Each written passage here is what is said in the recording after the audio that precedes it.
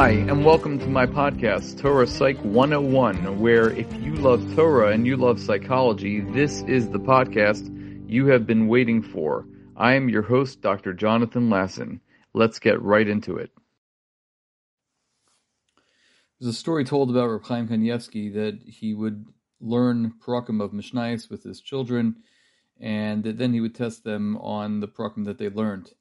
Some learned 2 Parakim a day, and others learned different Parakim, but he was able to learn with each of them, and he was able to even teach the youngest of the children, because as he mentioned, that young children, for them, it doesn't make a difference. Zoram, Kachim, and Taharos are all the same because they have no questions. They come, they listen, and they have that reverence because somebody's teaching them. And that's a lesson in chinuch that we have, that sometimes we think that our youngest of children aren't getting anything, aren't absorbing anything, but the very fact that you're trying and you're putting forth the effort to teach them, they are absorbing something, and if not your shemayim. And that's what we see in this week's parsha. The parsha talks about the idea of hakel, and it says in Perak Lamed Aleph Pasuk Yud Beis, hakel es ha'alma anashim va'anashim be'ataf, that you should assemble together all the people, the men, the women, and the small children. And then it goes on to talk about V'gerach asher v'sharecha l'man yishmu v'l'man yilmadu, in order that they should hear and they should learn. V'yaru es Hashem Elokeichem, they're going to fear Hashem. So this idea is brought out by the story of Reb Chaim, how even though he was teaching small children, they still are able to grasp something that he says. So, interestingly, in this mitzvah of Hakel, we talk about that the gathering of the Jewish people, of the Bnei Yisrael, it comes on the Chag of Sukkot, that is follows immediately after the year Shemitah. And what would happen would be that the king at the time would read different parts of the Chumash from Sefer Devarim, and he would stand on this big platform. So the Gemara in Chagiga on Daf Gimel and Aleph explains that what would happen is the men would come to study and learn, and the women would come and just listen. And then the Gemara says, why did the very small children come? And that is that they should get some reward for those, or bring some reward to those who brought them, meaning the parents. So the Maharsha explains that the Gemara is asking basically why the Torah talks about the young children if it's mentioned again in the very next pasuk. If you look in pasuk Yud Gimel also says, Uveneim asher lo yadu yishmu. It talks about the children that don't know. So what's the difference between the children in this pasuk, pasuk Yud Gimel, and then pasuk Yud, the ones before in pasuk Yud Beis? So the Maharsha explains that the first pasuk must be talking about children who are really too young to think is perceivably gain from coming to the Hakel. So therefore the Gemara tells us that they're only coming in order to give schar to those people that actually brought them.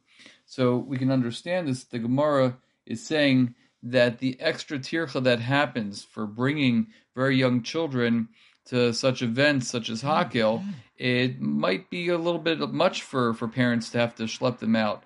So they're getting a lot of schar, and this is what we learn in Pirkei Avos, that, keneged the schar, keneged the pain that you have for bringing children or schlepping them to the to Hakel, that is the schar that you'll get.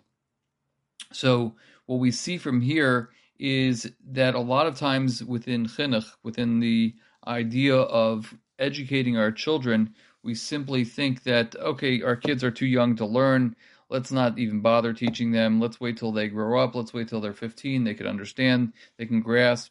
But no, the Torah is teaching us, no, even the young children, they are learning a lot. They're learning a big lesson by the fact that they have been brought by their parents to learn, to study in yeshiva, or in the case of this week's parsha for Hakel, that happens after Shemitah. So we can't underestimate what we are doing, what type of example we're setting by bringing our young children to shul, by bringing our young children to school and starting them out early and exposing them to people that are Yarei Shemayim, as we saw in the story of Reb Chaim Kanievsky.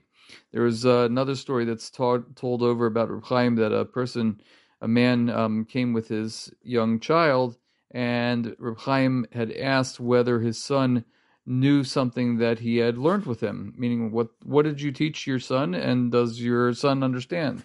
And the man said yes. So the Reb Chaim said that this is a mitzvah d'oraisa that you're doing, that you're teaching your children, and he told over how his own father, the Steipler, learned all of Tanakh and Mishnayos, even the other different Gemaras that are usually typically difficult for a young child to understand, and the Steipler would continue to learn with Reb Chaim until the Steipler had passed away, because he believed that the mitzvah of chinuch habanim, the mitzvah of teaching your children, doesn't end until you are no longer capable of teaching. So the lesson from this week's parsha is never underestimate, as we mentioned a couple weeks ago. No child is left behind, and we have to constantly be teaching our children, not only through learning and through studying, but by teaching them through example, as we saw in the parsha, of actually bringing the children who might not understand anything. They're getting something just by the fact that they're giving schar to their parents. Have a wonderful Shabbos.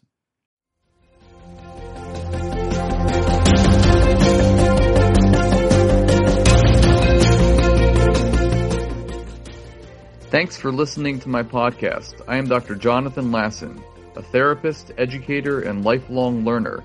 I'd love to hear your comments, thoughts, and suggestions by emailing me at jonathanlasson2018@gmail.com. That's JONATHANLASSON 2018@gmail.com. I look forward to hearing from you and learning from you. I hope you enjoyed this podcast and are psyched for our next Torah Psych podcast.